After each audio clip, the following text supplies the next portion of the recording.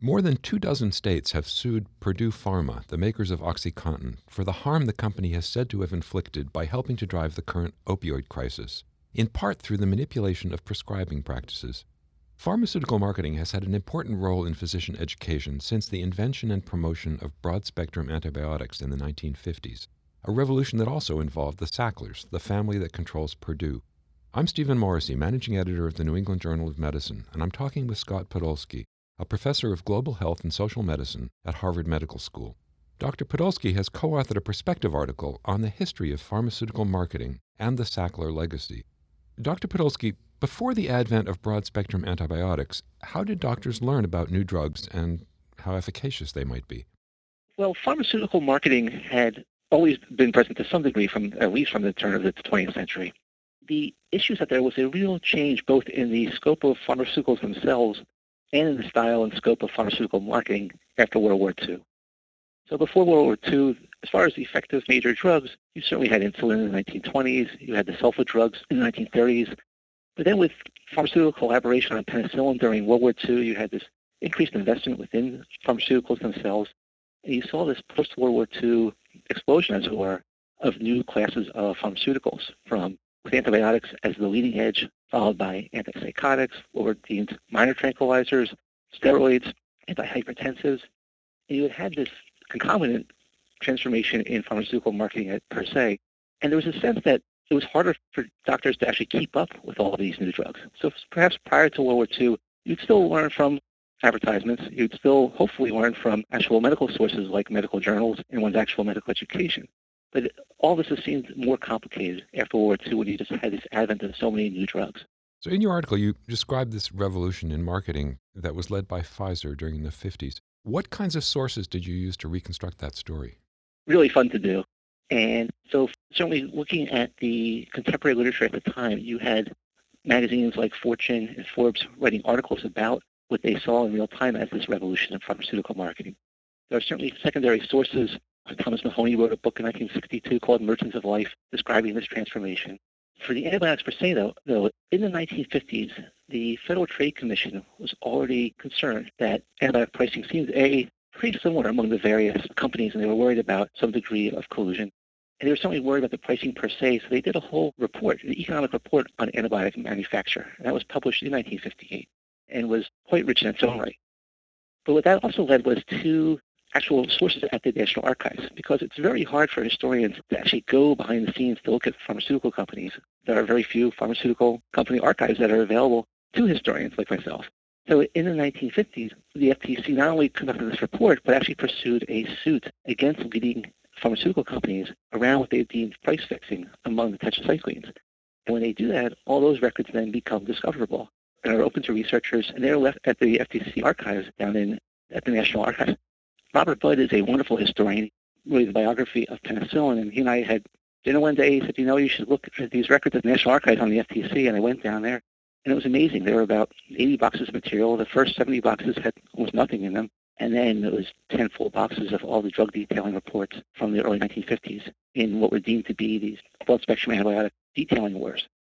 And you had these companies like Pfizer, like Lederle, which becomes part of American Cyanamid, like Squibb, who were all, quote-unquote, detailing physicians and conducting these campaigns as they try to, quote-unquote, educate physicians, conducting these campaigns like military campaigns and describe them in these archives in the language of combat.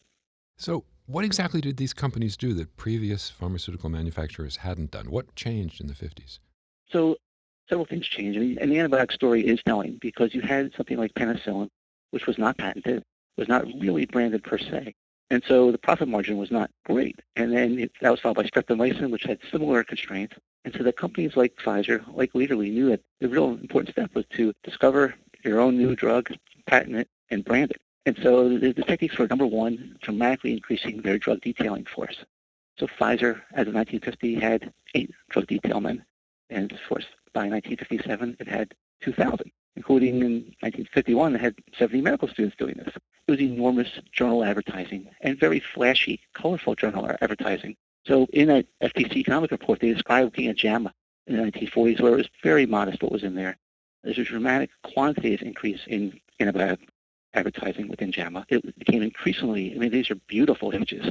And then somebody like Pfizer actually had its own house journal organ called Spectrum, which was really basically broad spectrum advertising inserted in every single issue of JAMA between June of 1952 and 1956.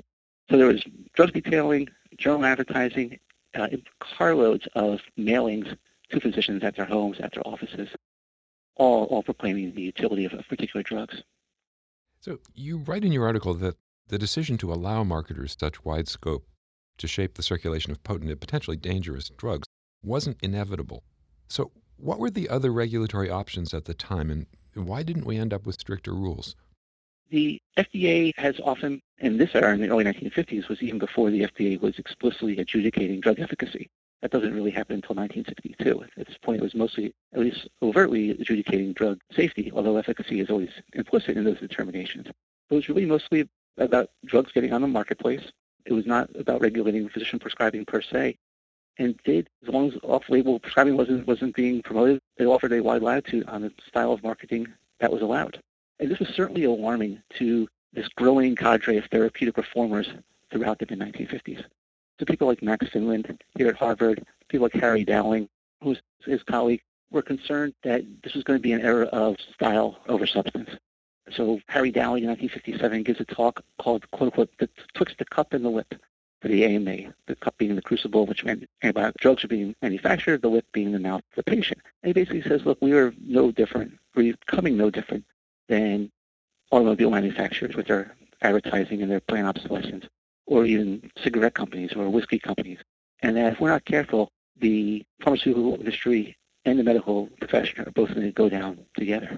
There were other models, right? So the Federal Bureau of Narcotics, which at that time was regulating prescription opioids, and did take a stricter stance on what was going to be allowed in marketing, and even could do some degree of counter-marketing against what it deemed extravagant claims.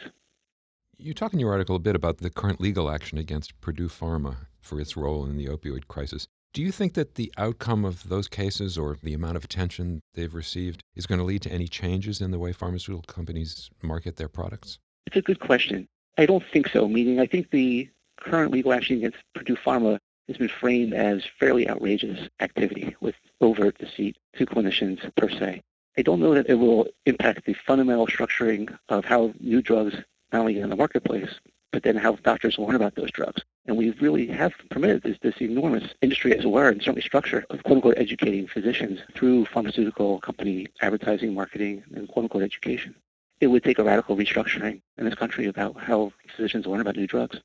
So finally, what would that kind of restructuring look like? What would an improved model of education about medical innovation look like? There are components of models. I mean, certainly in Britain, you have the National Institute for Health and Care Excellence, where you have a agency that can not only evaluate drugs, but can have some authority regarding how drugs will be reimbursed. There's $20 billion going into medical marketing to physicians. There's a lot of money out there that could be used to evaluate drugs and then educate physicians about those drugs with seemingly with no clinical conflict of interest between, on the one hand, public health need and on the other hand, commercial interest. Thank you, Dr. Podolsky.